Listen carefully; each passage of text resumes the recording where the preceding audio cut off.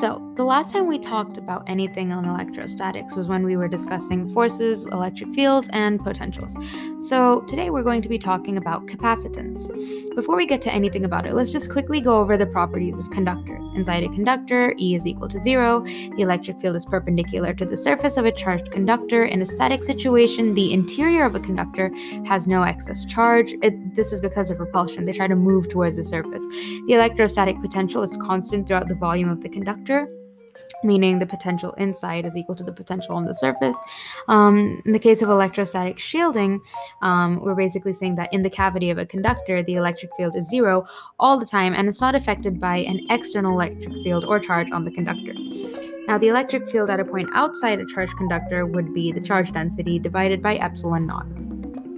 Now, when you put a conductor in an external electric field, we see that the electric field always moves from a positive charge to a negative charge. And because of this, we see that there is an external force acting on the electrons in the medium. So what happens is, if, say, originally the external electric field was from the left to the right, the induced electric field, as a result of the external forces on the electrons, will result in an induced electric field in the opposite directions. And these electrons will continue to move around until the net electric field is 0. That means the induced electric field is exactly the same as the external electric field, but in the opposite direction. And it's because of this phenomenon that there are no field lines in a conductor. All of this happens very, very fast. Now let's talk about polar molecules versus nonpolar molecules, and then move on to the types of dielectrics from there. In a polar molecule, the dipole moment is greater than 0. In nonpolar molecules, it's greater than 0. In nonpolar molecules, it's equal to 0. And what happens in polar molecules is that the center of the positive and the negative charges don't coincide. Take HCl or H2O. When you look at nonpolar molecules, the centers of the positive and the negative charges coincide, and because of this, there's no possibility for the separation of charges in that way. And some good examples of this would be CO2 and O2. Now let's talk about dielectrics. Dielectrics are basically certain mediums in which we conduct our experiments to see how the stuff behaves. Our first thing would be a polar dielectric. A polar dielectric is basically a medium that's made up of polar molecules, so we already see a separation of charges into plus and minus. Say there's plus on the left and there's minus on the other side. Now, the electric field acts on this polar molecule, and on each of the different charges, it exerts an electric field in the opposite direction. It pulls the plus on the left further towards the left, and say the negative on the right further towards the right. And as this magnitude of the electric field, as it increases, the stress in the molecule increases. It's trying to hold itself together. Now, at some point, the E is so high that it just breaks apart and it becomes a plus and a minus, and it's no longer a dielectric, it's no longer a medium, it is now a conductor. Right? And when you look at a nonpolar dielectric, first we see that the plus and minus are together. Now, our first step would be to polarize the molecules, turn them into what the polar dielectric first was, without us having to do anything. They had an inherent dipole moment. Here, we're inducing a dipole moment. And then after that, we just keep increasing the value of E until that too breaks apart. And this final value of E, for which the dielectric remains a dielectric, or the minimum value of E to turn a dielectric into a conductor, is called the dielectric strength. Now that we're done with that, let's move on to capacitors. Capacitors are basically devices which store electrical energy in the form of electric fields. Now, capacitors are basically used as a really, really quick backup. It's like, say the other day, I had to get a tick off my dog, right? I didn't have any tweezers, so the first thing that I quickly relied upon was this old pair of nail cutters lying around, right?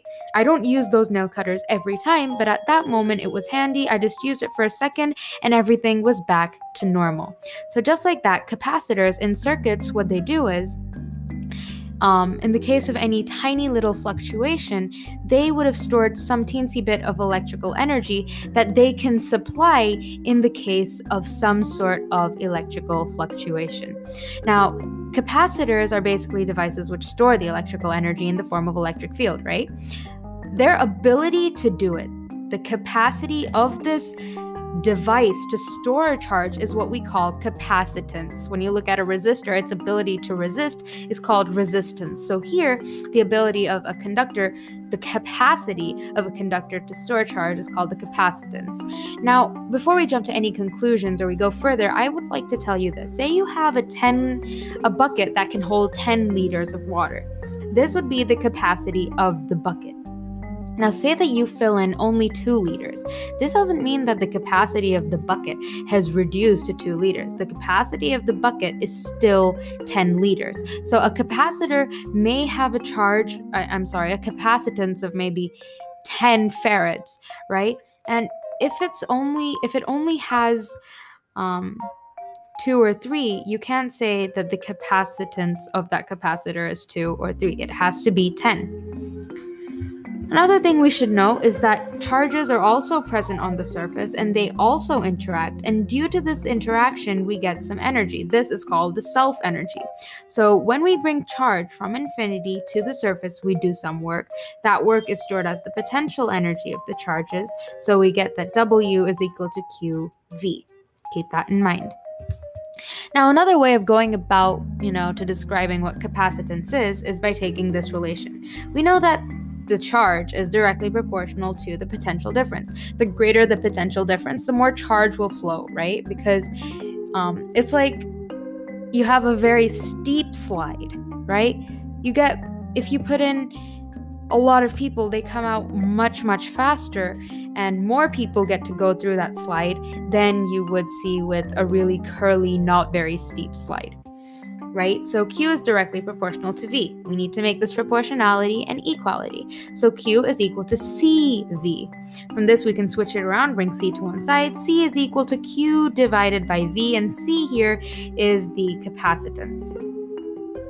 Now, what makes for a good capacitor?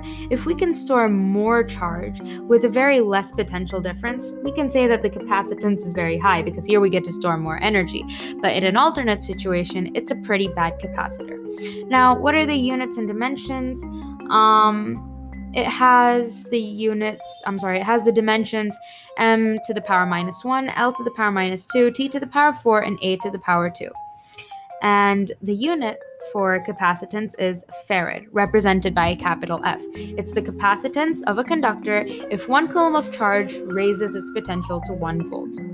Now, let's quickly think about what the capacitance of a spherical conductor would be. To find this, we start off by providing a charge to the conductor. Let's call it plus Q. Next, we find the potential difference of that spherical conductor. In this case, KQ divided by R, where R is its radius. Now we apply C is equal to Q by V. And upon plugging in the values, we get that C is equal to 4 pi epsilon naught R.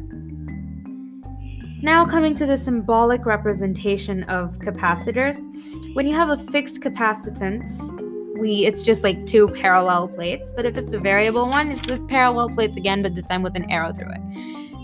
Now let's talk about the parallel plate capacitor.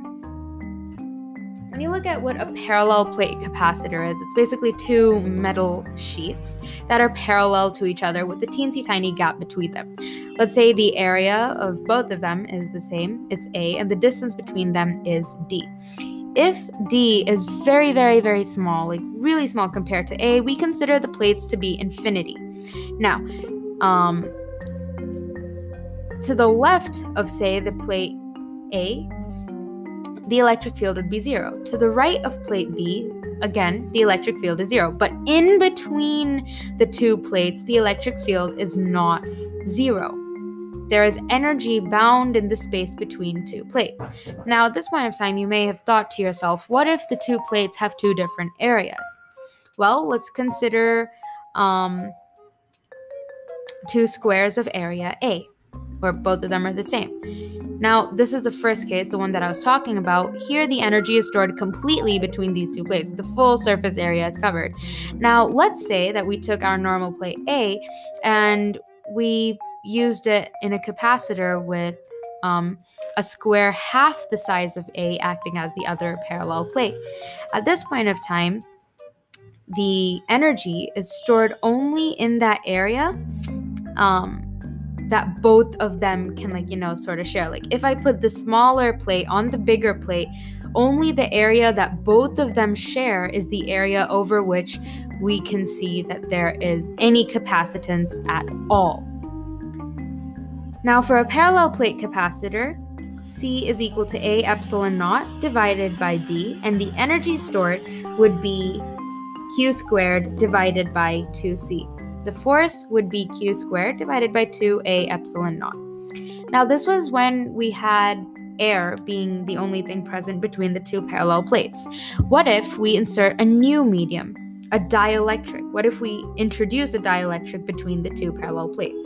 Now, the first thing we're going to be seeing is that the dielectric gets polarized, right? And if, say we had two plates, A and B, A had a positive charge, B had a negative charge. The dielectric in the middle will have a negative charge towards the side of A and a positive charge towards the side of B. This is the induced charges, which results in an induced electric field that is exactly opposite to the electric field that was initially between the two parallel plates of the capacitor, right? So here, the E net would have to be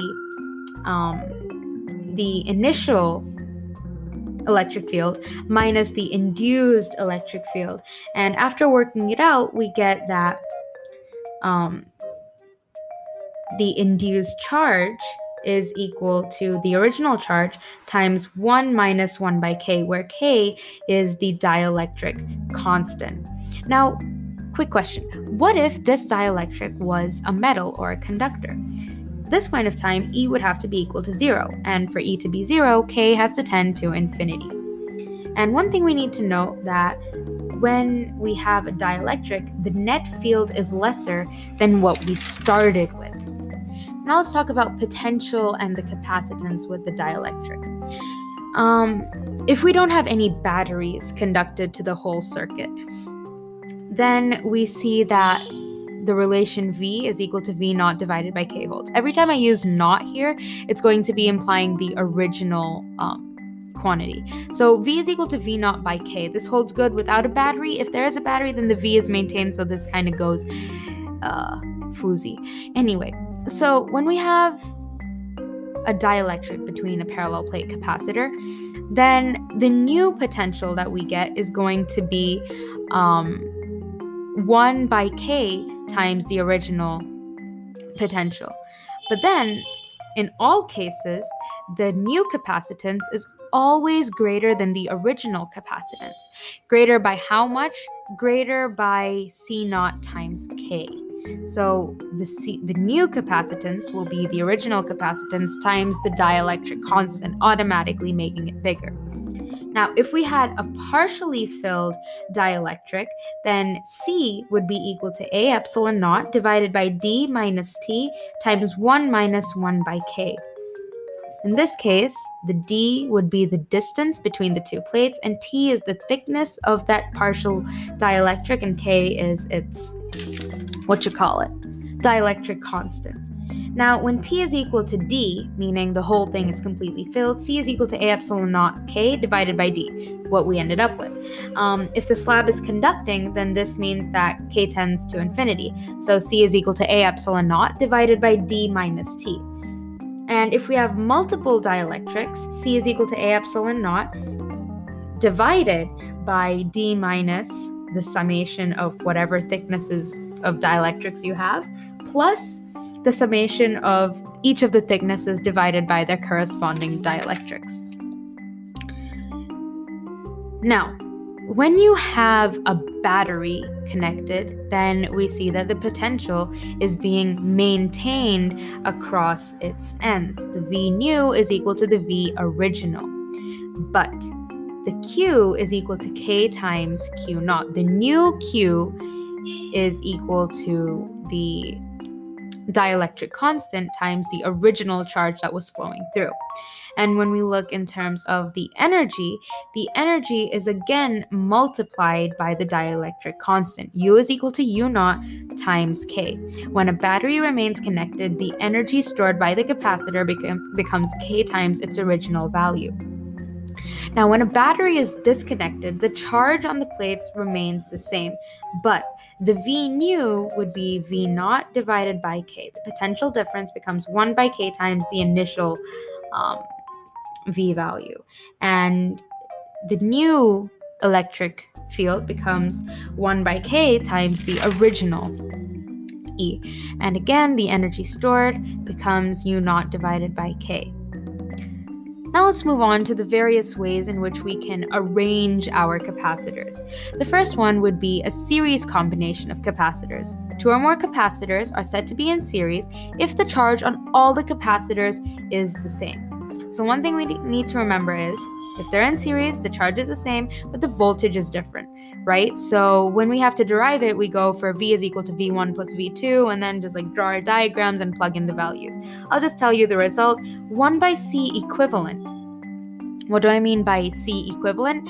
I mean, if I had a circuit with 3 different capacitors, then if I put in just one capacitor with a capacitance equal to the C equivalent, I would get the same effect as I would with the first situation. So in this case, 1 by C equivalent is equal to the sum of the reciprocals of each of the capacitors connected in series. Now, if they ask us questions where they're like, find the C equivalent, find the energy in each capacitor, find the voltage, find the charge in each capacitor, all of that, here are the steps you need to do, follow rather. Step 1, find the C equivalent. Number 2, use the C equivalent to find the charge on all the capacitors in series. Which formula are you going to use for this? C is equal to Q equivalent times V. And this charge is going to be the same on all of the capacitors in series. Because remember, when your capacitors are in series, the charge is the same, only the voltage is different. Number 3, because the Q is the same and C is different, use V is equal to Q by C to find the individual potentials. This is when they're like, find the voltage across each individual capacitor. And finally, use C and V to find the energy of each capacitor. You can use the relation energy is equal to half CV squared. And yeah, since the voltage across each of the capacitors isn't the same, don't expect their energies to be the same. Now that we're done with the series combo, let's go on to the parallel combo of capacitors. 2 or more capacitors are said to be connected in parallel if the potential difference across them is the same. When we looked at series, charge was the same, potential was different. Here, the voltage is the same, or the potential difference is the same, the charge is different. So here, because the charge is different, we can say that the overall charge is equal to the sum of the individual charges. So Q is equal to Q1 plus Q2. Plug in your values. You eventually end up with the statement or the equation that C equivalent is equal to the sum of all of the capacitances. Now, in this case, notice how I'm not taking the reciprocals. I'm just taking it very, very directly. Now, again, when they give you questions like finding the charges across each of the capacitors, the potential differences, the energy, the total energy, and the C equivalent, number 1, if they're in parallel because the voltage across each of them is the same, V1 is equal to V2 is equal to blah, blah, blah, equate all of them to say some rudimentary V. Next, we find C equivalent by, plugging in the C. By adding each of their capacitances. Then to find the charge on each capacitor, since it varies, we use Q is equal to Cn times V. Cn is individual to each capacitor, but the V is constant for all. And again, the U of each capacitor is different because the C isn't the same. Now, what else? Energy density. Energy density is basically the energy present per unit volume. It's represented by a lowercase u. U is equal to half times epsilon naught times the square of the electric field. What else? Here, think about this. When a conducting plate of negligible thickness is placed between the plates of a parallel plate capacitor, the capacitance of the arrangement remains unchanged.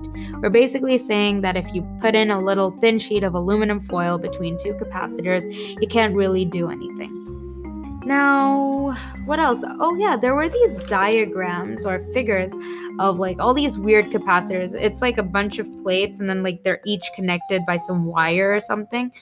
So basically for that, the concept you need to use is that when a bunch of these plates are connected by a conducting wire, we're basically saying that the charge flows through these plates till the potentials are equal, and because of that, this acts as the surface of a conductor, so both of them will be equipotential surfaces.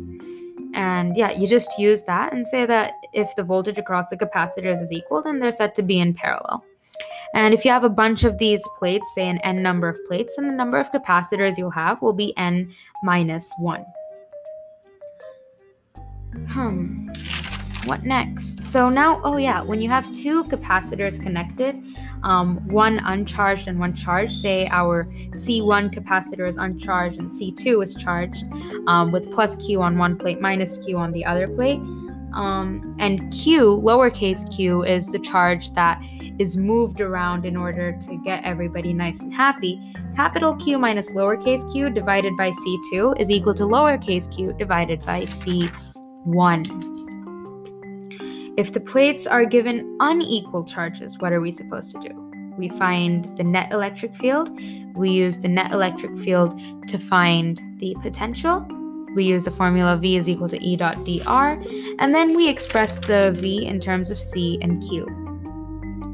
Now let's come to dielectric strength. I think I've covered this before. It's basically the max value of the electric field intensity that a dielectric can handle before it just breaks down and turns into a conductor. What else? Work done by the battery. The work done by a battery is equal to CV squared. The loss of energy when a battery is conducted is equal to the work done by the battery minus the change in the internal energy. What do I mean by loss of energy? Let's check this out. The energy stored in a battery would be half CV squared. The work done by the battery would be CV squared. So where did the other half CV squared go? This goes because of resistance. Basically, the wire doesn't allow all the current to pass completely freely. It offers some sort of resistance, and this results in heat being dissipated. And that's where your energy is lost. Next, the Wheatstone Bridge. The Wheatstone Bridge is like a diamond, in a little circuit. Just imagine a diamond. And now just draw a straight line, a vertical line through those two corners, one on the top, one on the bottom. And now put in a little capacitor in each of the sides of the diamond, and then one in the middle, right? So in this case, the capacitors are neither in parallel nor are they in series. But here's a little trick. If it's balanced, if the potential difference across those two pointy ends across which we drew that line, then the ratio of the capacitors on each side will be equal, right? So in this case, the capacitor in that middle line that we took, that basically plays no role. So there are two ways we can go about it. One, we remove it entirely and take the top two sides to be in series, the bottom two sides to be in series, and then just take them to be in parallel together, or we can just replace it with a conducting wire. That being said, let's move on to the symmetry theorem, where we talk about perpendicular axis symmetry. I wrote my notes in like two different places this time, so it's like a mess. I don't like it when it's this messy. I'll have to fix it. So yeah, basically when we talk about the symmetry theorem or perpendicular axis symmetry, I'm not going to be explaining much. It's pretty simple. The first thing we have to do is just join the points across which the C equivalent has to be calculated, and then we draw a line perpendicular to the line that we just drew that bisects it, a perpendicular bisector. And if this acts as a plane mirror, meaning that if you look at both the sides of this line and they're both the same, we can use this method. So what we consider is that all the points on this perpendicular bisector are at the same potential. And that is a very important conclusion, because after we say that they're all at the same potential, we can immediately go on to saying that some are connected in series or some are connected in parallel. It just makes the whole thing a lot easier. Now let's move on to Kirchhoff's law.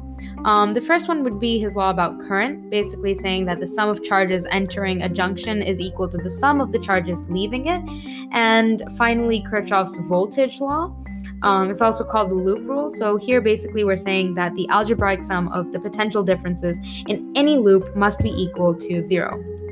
So what are we supposed to do? Our first step would be to distribute the charge. We can start from any point on the circuit. We just start moving the charges around. After that, we apply Kirchhoff's law. So say we have a branching somewhere in the middle, we use his law of current, and we say that the sum of charges entering is equal to the sum of charges leaving it, and then just quickly adapt or change our circuit in such a way that one particular path gets so-and-so charge and this other particular path gets so-and-so charge. But when we add these two charges together, we get whatever charge was entering them in the first place. And yeah, after that, we start using his loop rule. We decide a loop, and it doesn't matter whether we go clockwise or anti-clockwise. We just need to start from a point and then make sure we keep following it, right? So say we take the loop A, B, C. I need to make sure to finish it and go back to A. So it would be A, B, C, A. Right, and here I just basically calculate the potential differences, add them up, and equate them to 0. And usually in questions where we talk about this, there are like 2 or 3 parts to the entire circuit. So you end up with 2 variables, and you use those 2 variables you use those 2 equations to figure out what those variables are. Now, what else? We come to the last part of capacitors, where we talk about spherical capacitors. Wait, I've talked about that. C is equal to 4 pi epsilon naught R for a spherical capacitor. Say we have 2 concentric spherical shells, or not shells, spherical conductors, then all we have to do is distribute the charges and find the charges on the outer shell or the inner shell if either one of them is grounded. And we end up with the equation that C is equal to 4 pi epsilon naught BA divided by B minus A, where B is the bigger radius and A is the smaller radius. And the last one would be the cylindrical capacitor. If it has, in this case, when we're talking cylindrical capacitor, we're talking 2 coaxial super long infinite cylinders with the radii equal to R1 and R2, where R1 is the smaller radius. So in this case, C would be equal to 2 pi epsilon naught times L divided by the natural log of R2 divided by R1. And yeah, with that, we come to the end of this whole capacitance chapter. And one thing I'd like to say just before I conclude the whole thing is, whenever you have a bunch of capacitors, so you have a random capacitor A just lying along the line. Now, say you just decide to be evil and then pretend like you're going to put a parallel capacitor on it, or just a rectangle. Forget the bottom line, just draw the top 3 lines and connect it, you know what I mean? In this case, what would happen is the potential will be equal both before the capacitor and after the capacitor. And because of this, charge doesn't really want to consider that to be a capacitor, so it's said to be short-circuited and it doesn't act as a capacitor anymore. Same thing goes for resistors, which I will be talking about maybe in another recording. And yes, that's the end.